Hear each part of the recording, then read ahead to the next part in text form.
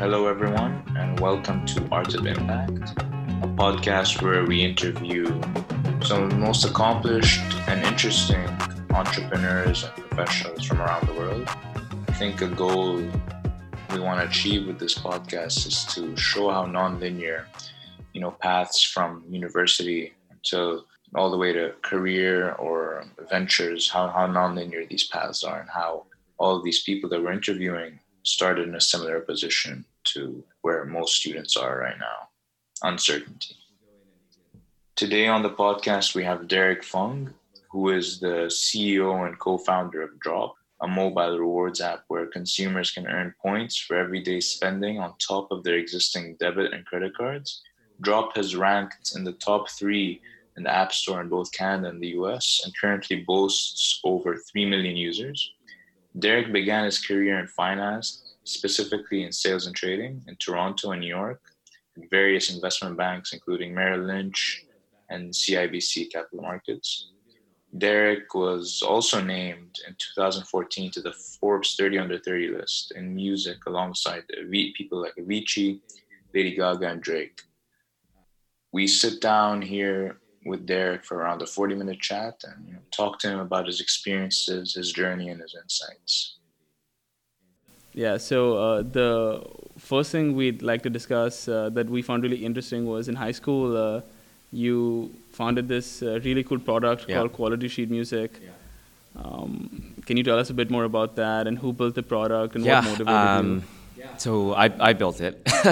It was open sourced community software called PHP Nuke. So I didn't build it from scratch, but it's kind of like a WordPress, or PHP BB forum type of platform. And so the idea was back then, believe it or not, Yahoo is one of the most popular internet destinations for search, for games.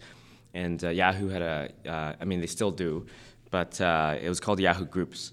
And you can go in and you can essentially, communicate with people, post photos, and it was, the first iteration of an online community.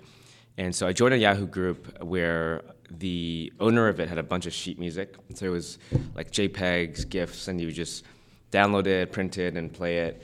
And I said to myself, there must be a better way to distribute this sheet music beyond just the Yahoo group.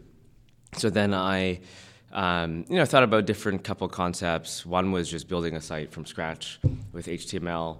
And the second was, hey, there's existing open source communities where you can just kind of plug it in. There's a forum, there's a download section, and that's what I did. And so bought the domain. I think that was the first ever .com domain I've ever bought. I think it was like $20 or something, which was for me back then, good amount of money. And then sorry, let me just turn off my phone here. I just launched it, and then I learned SEO. I learned how to, put in code within your website to get better Google ranking, and next thing led to another, and it just really quickly became a pretty big destination. I still meet people till today who, when I talk about it, they're like, yeah, I used that website back in the day, which is pretty cool, which is pretty awesome. So. Yeah, that's pretty cool. And were you involved a lot with music in general back in high school? Because reading up on your profile, there's a lot of music sprinkled into. Yeah, I'm involved. I've been playing since I was 4 years old, playing piano. Yeah. Wow. And then competing since I was 6 years old at the Royal Conservatory of Music. And so I learned. I grew up playing piano, learned guitar, can play, bass guitar, acoustic, electric, piano, vocals, and a little bit of drums. So kind of play a bit of everything. I'm involved with the Faculty of Music at U of T. I'm on the advisory council. I now officially have a graduate scholarship as well, focused on music and mental health. So I've been very involved, since leaving school. My last company was in the music industry. Drop isn't in the music industry anymore, but I'm still very involved, very, very involved. And I co-chair Canadian Music Week here in Canada, as well in 2014, I believe. So I've been pretty involved in the music industry. Do you feel like if you're not doing music, like at any point of time, like something is missing? Yeah, I mean, I just love live concerts, shows, playing, listening. It's been a big part of my upbringing and my adult career. So, awesome. Yeah. Yeah, and so what I wanted to ask you about as well, like, relating to your days in high school. So you studied finance and econ and business administration program at U of T, is that correct? Yeah. And so I was wondering, how this, like the venture you started in high school and scaled, and your interest in music, how that kind of like filtered into, studying business at university. Yeah, so... because then again, like I think around that time, it was near the financial crisis as well. So yeah. Did that affect any decisions by the way? Because like I would imagine it could. Oh yeah. So I was in high school. I was very entrepreneurial. So I had my couple of websites that I was making pretty good money on. Like you could argue, close to a average wage annual salary off my website, just on the advertising on my website. I then had an eBay business where I was a power seller on eBay. I had, what else? What do you mean power seller? To hit power seller status, you need, I think, something like 2,000 transactions that have gone through your eBay account. So I've sold 2,000 items on eBay. And so I got the power seller status. I was just very entrepreneurial, and then in high school, I really enjoyed all my business classes, so like economics, business. Didn't do too well in the science. I mean, I did okay in some of the sciences, but it was really the business courses that I really enjoyed. I also really enjoyed, I remember, computer graphics, like graphic arts or something, I think was the name of the class back in high school. I went to York Mills Collegiate up in North York for high school. So after that, I just said to myself, hey, I think this business thing is pretty cool. UT Scarborough had the co-op program, which allowed you to actually do work as well. And I think it wasn't super easy to get into. Like the co-op program itself, I think it was like 87% average to get in. And so it was, really aimed for that one and got in. And I did, I think, 4 or 5 co-ops. The last 2, I actually went out and searched for myself. But worked at a bunch of really cool places and graduated during the financial collapse. Although you could argue this week, as we are currently recording this, I don't know if you've been following the stock market with the coronavirus, but yeah, it's pretty close, not too far away, which is pretty scary.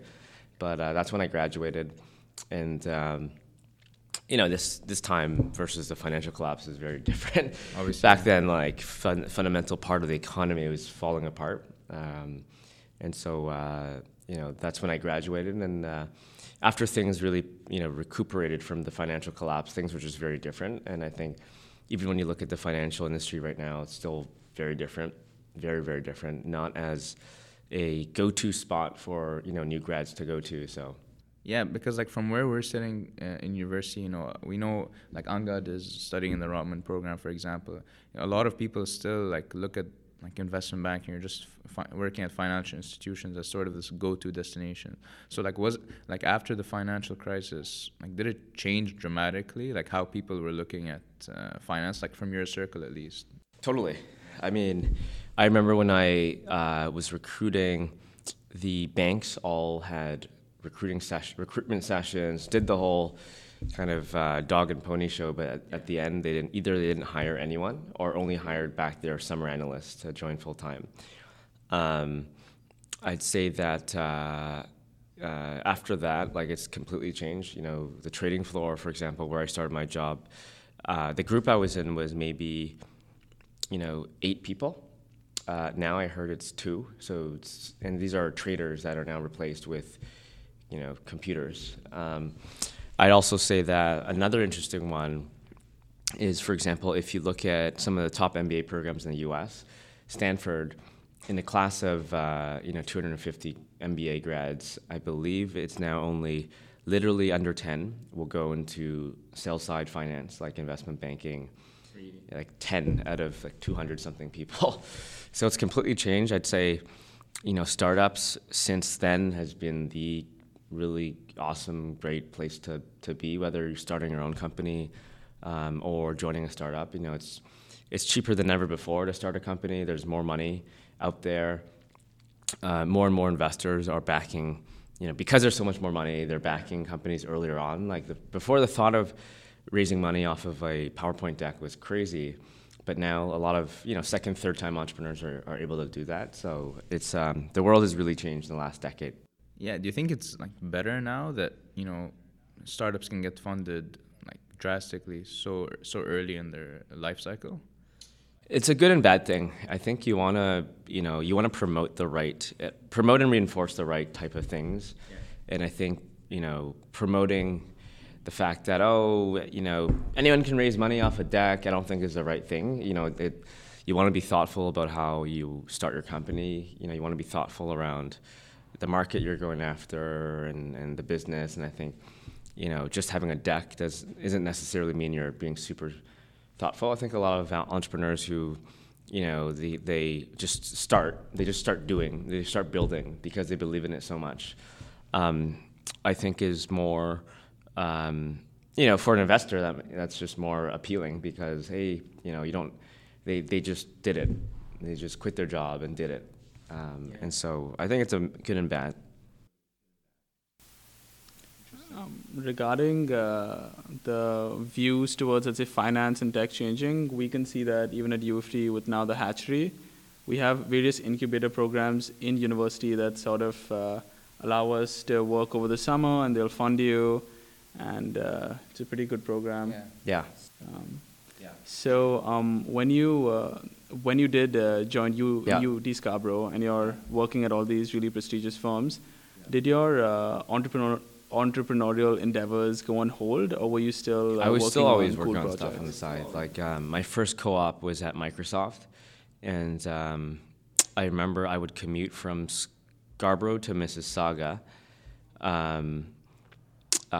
Their office was in Mississauga, and then back then I had to take public transit, and then I eventually figured out a carpool situation. But then public transit, I'd have to wake up at 4 a.m., I remember, to then take the TTC to Scarborough Town Centre, and then take the GO bus to Yorkdale, and then get off and take another GO bus from Yorkdale to Meadowvale Road, which is, so it was like a 3 to 4 hour commute pretty much. And then I remember after work, I would go back to campus to, I was involved in a bunch of student clubs, and so I was doing that, and then I still had my businesses on the side when I was, at Microsoft, for example. So throughout university, I was always either thinking of businesses or operating businesses, and so it's always been part of me in a pretty big way.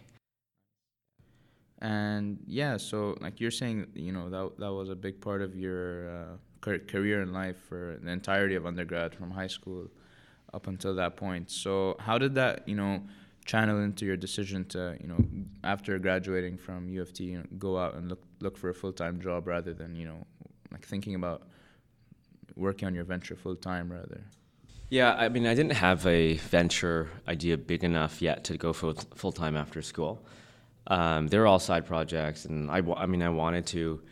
And honestly, at one point, I almost had to because I couldn't get a job. So I remember I delayed my graduation 8 months.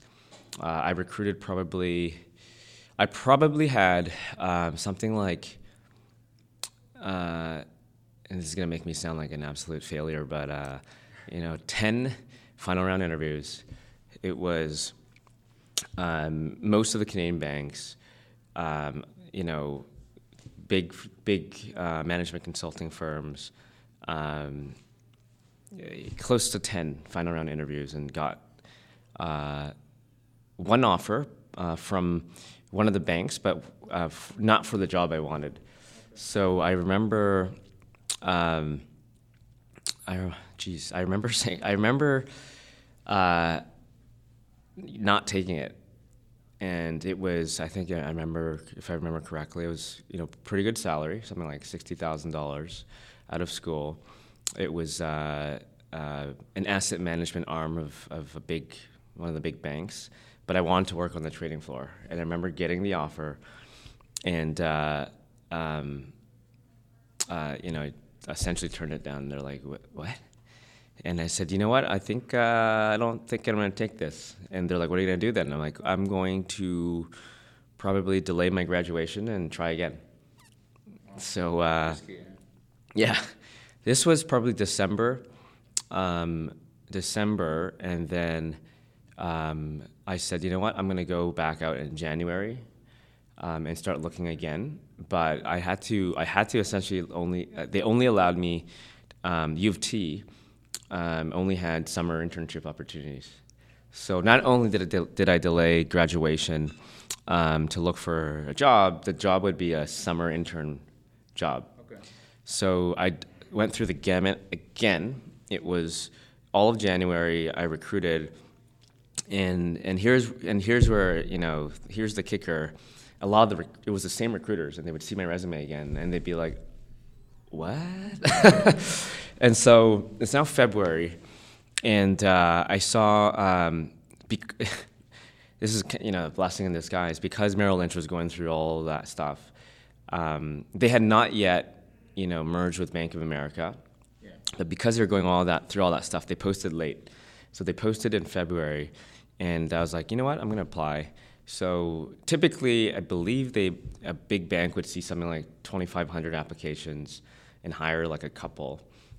They saw probably 1,000, so I was lucky. That was like a smaller pool. But the other part that was interesting is they say it's not what you know, it's who you know. My old boss at BNP Paribas was at Merrill Lynch before, and called them up and said, "Hey, you got to hire this guy." And so that happened. I joined Merrill Lynch. And then shortly after, they collapsed, and then which is another story in itself. And then I spent the summer there, and then I'm just bad luck. And at the end of the summer, they said, we can't hire. Like we've collapsed. So they go out again to look full time again in September of 2010, and then I interviewed everywhere again.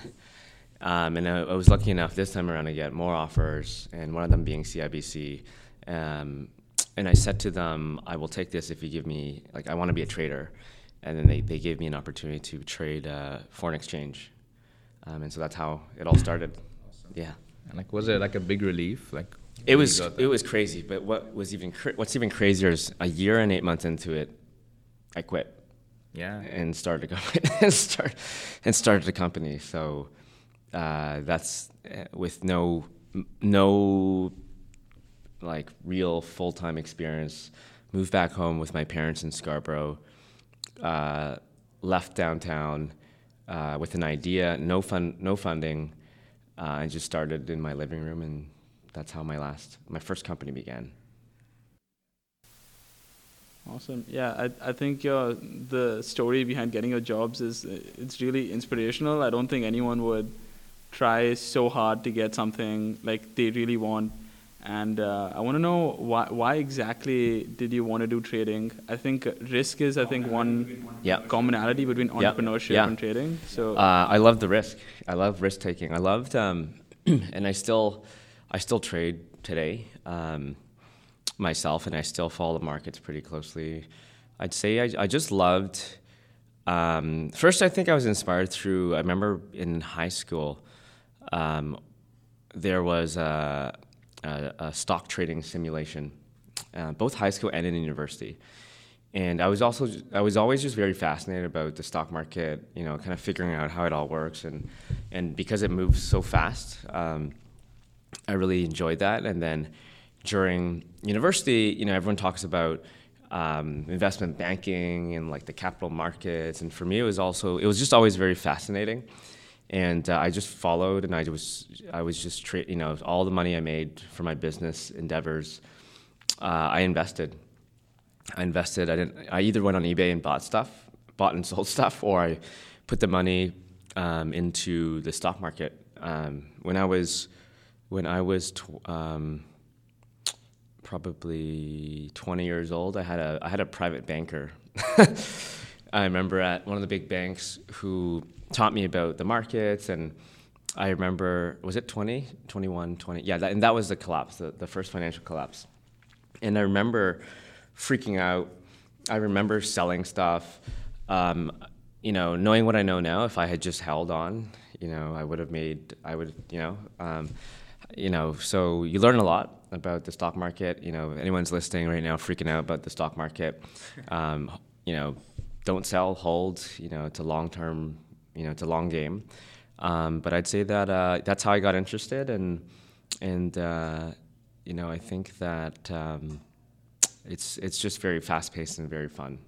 Yeah, that's pretty smart that you invested your money while you were in university. I feel like a lot of people always think about it, but they don't know how to get started. When they're in university, do you think more people should start investing in university? I think for sure. I mean, I think it just kind of forces you to follow the news as well, which is great. Yeah. I think it's not really that complex. You don't have to do anything too complex. Just my strategy even now is investing in companies I personally use and believe in. They say just put your money in an ETF and whatever and just leave it. And for me, I just I believe in, I'm pretty forward-thinking person, and I believe in a lot of the companies I personally use or see myself using. So I think I don't think it's a bad thing, and I don't think you need a lot of money especially in today's day and age when you have all these new fintech companies popping up that allow you to invest in fractional shares of companies. There's no excuse why you shouldn't start investing or thinking about it. Yeah. Regarding risk, I'd want to know, so I read this Quora article that you'd written about 25 things I've learned by the time I turned 25, and one thing you talk about is how when you're young, you should take lots of risk. I want to know, what are your views on risk, especially as they apply to young people, and what do most young people get wrong about risk? So I'm going to use a stock market analogy. I'm going to use a stock market analogy because I think it's actually quite relevant, right? So look at your time horizon as a human, as a whether it's your working life. Let's say even your working life. Let's say right now you're probably in your 20s, you're in school, you retire when you're 65, and it's 45 years where there's going to be a lot of stuff that's going to happen in 45 years. And the reason why, I'm not in my 20s anymore, but hey, if the stock market tanks, I have, 30-something years for it to recover. And will the stock market recover in 35 years? Probably. So same thing, when you're young, you try something, you fail, what do you have to lose? And you try again and you fail, what do you have to lose? And even if each successive period is 3-4 years, you do it 3 times, that's only a decade. And if you do it when you're in school, you come out and you're 30 and you're laughing. You're like, wow, I'm still only 30. But if you wait, the longer you wait, the harder it gets, the more and higher the opportunity cost. The more I'd say, I think you have to be a bit crazy to start companies and to just leave it all behind. And I do think the older you are, the more you see, the more risk adverse you'll become, and the more you have to lose. So that's why I think taking risks early is so critical. For me, for example, saw the whole stock market. I started investing in 2007-8, freaked out, sold. Over the next decade, I just watched and I started getting back into the stock market.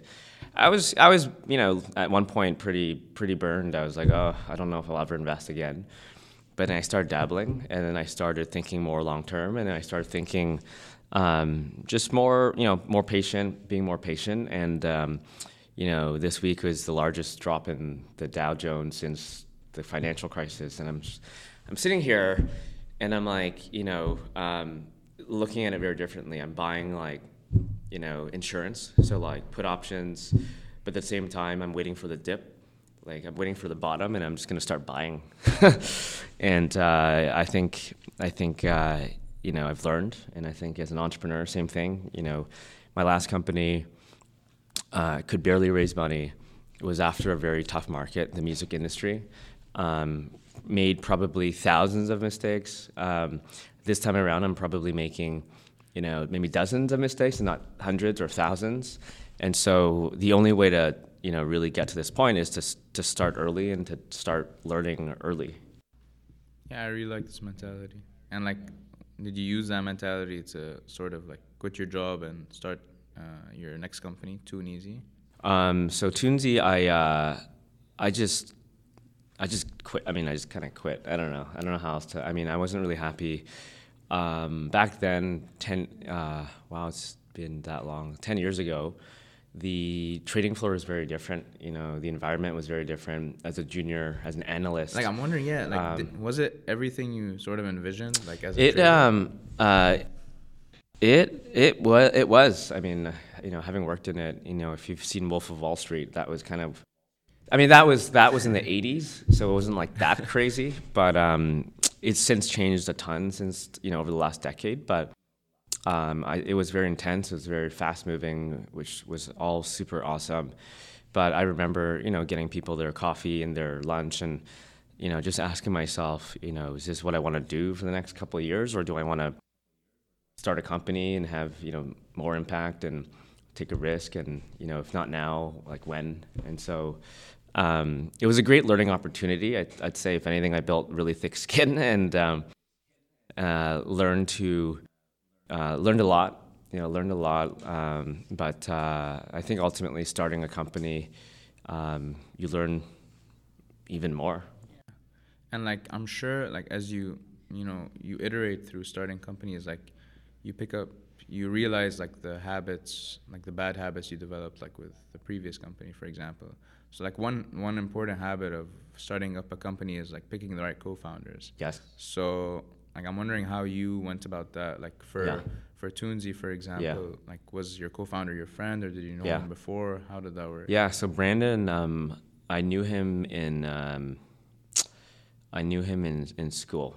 So I knew he's a smart guy. We would just start randomly talking about ideas during university, and I was that crazy guy that would just like keep one idea per week, just like one idea, and just be like, hey, what do you think of this? What do you think of that? What do you think of this?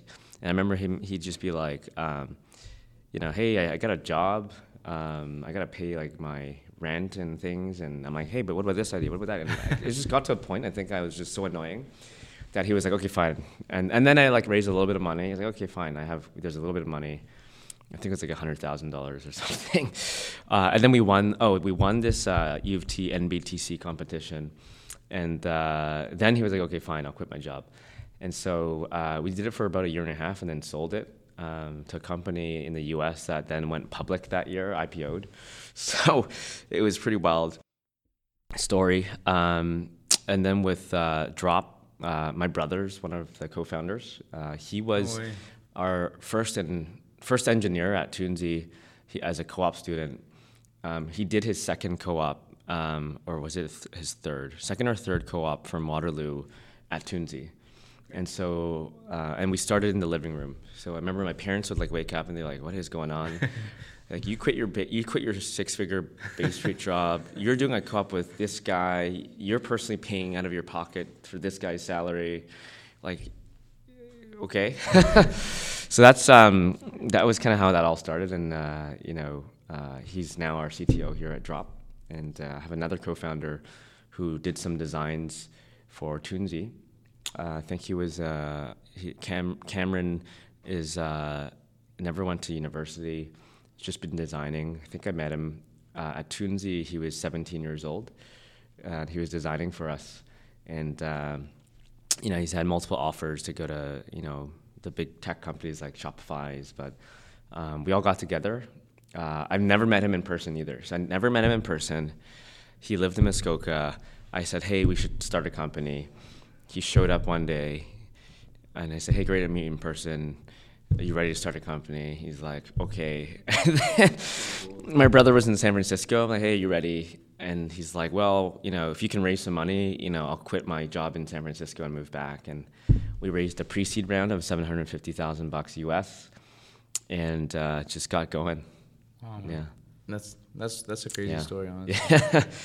And how is it working with your brother? It's great. On this level, yeah. We're very different. Like he's an engineer. I'm a business person. We live together for. We still live together. But he's now kind of living between two places. But we live together for pretty much the whole duration of Drop. So it's been 4.5 years that we live together, work together. So it's been good. I mean, it's important that we're very complementary and different people. Regarding co-founders, do you think? So I'm a business student, and I've always wondered if I'm not, let's say, technically capable to build an MVP. Do I need to find a technical co-founder, or should I learn the skills myself? And how did you do it at Tune? We believe it or not, we moonlighted at first. So I would work from 6 a.m. to 7 p.m. on the trading floor, and then hop on calls with our developers in India at like midnight. So to get started, and then we quit, and then my brother, we needed someone to code. So my brother, because we didn't raise a lot of money, we could only afford co-op students. So I remember we interviewed co-op students in Waterloo, and leveraged some of my brother's friends to help build the first prototype. So that's how it all kind of started. Neither Brandon and I could code. So Brandon now is a VP and GM at Shopify. Manages a team of probably hundreds of people. So he's become very successful on the product side. So I'd say if you don't know how to code, learning product is very important. Could be another interesting way to add value beyond business. And there's courses you can take at BrainStation or online around how to be a good product manager. That's actually what I would do if I could do it all over again. My background is sales. I focus on sales, but becoming a good product manager is also something that I think could be an interesting way to add value without knowing how to code. And one thing I wanted to ask you about is right now, you're in a much different position than you were say in undergrad. But how do you look at the future now? 5 years ahead. How do you think about it or go about thinking about that process? Because when you're in undergrad, I can imagine the way you think about the future is much different. How do I think about the future for what? For for yourself, not necessarily your company. Yeah, I'd say that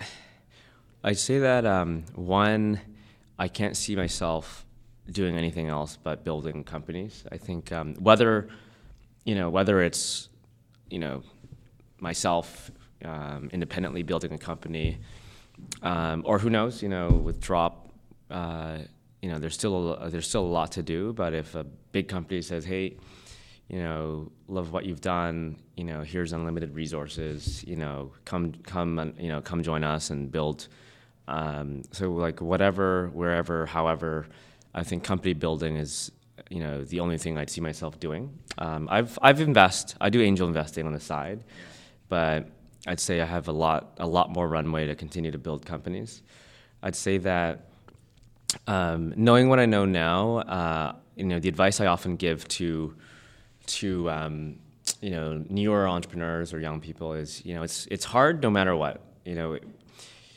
If I said to you, hey, go out, here's $1,000, go build a hot dog stand business, or hey, go try to build the next Google, it's gonna be hard for both. There's gonna be ups and downs, and hard in different ways, and I think think big. And when I think about if and when I were to build a company again down the road, not if, more of a when. And I think it's gonna be something massive, big. And when I say that, things like space travel, extending human life, climate change. I think mental health, like these are going to be the biggest challenges of our generation of the next 1 or 2 decades.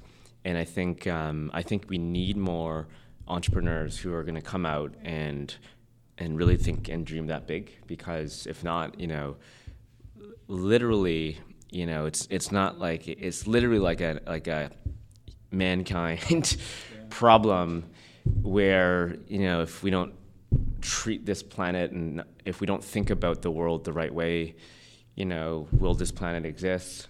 Will there be a dark age? Will there be a world with we run out of food, run out of water? Like I think these are the biggest problems of the next couple of decades, and I think it'll be very important for entrepreneurs, whether you're a first-time entrepreneur or a second, third-time entrepreneur, to go that big, because without that big thinking, it leaves the next generations in a very tough spot. So I think that's how I've been thinking about things. It's a really cool way to think about it, because like for entrepreneurs who are not entrepreneurs yet, they need to think about, they need to acknowledge that, okay, this field might be saturated, but they need to also realize that like what I do in this field, like climate change or mental health, like can have the opportunity to shape that field for the long run. And like it's a mankind issue, like you said. Yeah, totally. And regarding solving hard problems, and even at Drop, I'm sure you've probably had to work extremely hard. I'd want to know, what are your views on work-life balance? Because I was recently reading this tweet storm by the Shopify CEO who was talking about how he gets home to work by 5:30, how he rarely works over 40 hours a week. And so I'd want to know, what are your views on work-life I think that's BS, what he's saying. I think it's bullshit. If you ask him, hey, how did you spend your first 5 years, 8 years? Of course you're a billionaire and you have a team of 5,000 people now. Of course you can go home at 5 p.m. And I recently spoke about this at TechTO in City Hall. My final kind of closing statement and view on this is, and just entrepreneurship is, the quote I often use is no one is coming to save you. And that quote comes from war, from like the Navy SEALs. When you're in battle, no one's coming to save you. Like you're on your own. You're in the trenches. There's no backup coming for you. No one's going to tell you what to do. No one's going to tell you to get the hell out of there when you're surrounded by the enemy forces. And like and I think this is where there's too much noise out there. There's a lot of just clickbaity stuff. And I think that what he said is clickbait, because you then read another article which says Elon Musk is sleeping on the factory floor every night and has not taken vacation, which is also kind of BS. Take vacation. And so my words of wisdom is, do what you got to do. Like, just if you got to pull an all-nighter, pull an all-nighter. If you're stressed out and need a day off, take a day off. It's a marathon. There's also articles like, successful people wake up at 4 a.m. And there's also other articles that say, the best entrepreneurs are night owls and wake up late. There's just a lot of just noise out there. And I think, do what you got to do, and no one's coming to save you. Your startup is 100% your responsibility. That's what makes it the hardest, but also most fulfilling, but, the hardest job. And also, I think, the most loneliest job, because no one's going to tell you what to do. There's no playbook. If you succeed, it's a team effort. But if you fail, it's your fault. So, I think at the end of the day, and I'm exaggerating a little bit here, but I think it's important for everyone to recognize that, it's just don't listen to others. Just do what you got to do. It's tough life. Seems like it. And yeah, so I think thanks so much for joining us today and making the time to speak to us. We Awesome. had a lot of fun talking to you. Cool. Thanks so much. Awesome. Thank Thanks you. so much.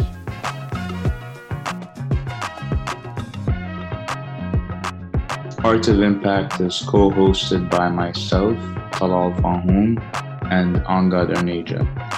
Behind production and occasional co-host is Tate Claggett. Our director of marketing is Max Bayevsky, and our music is produced by Pranav Vaidyanathan. Thank you for listening, and see you soon.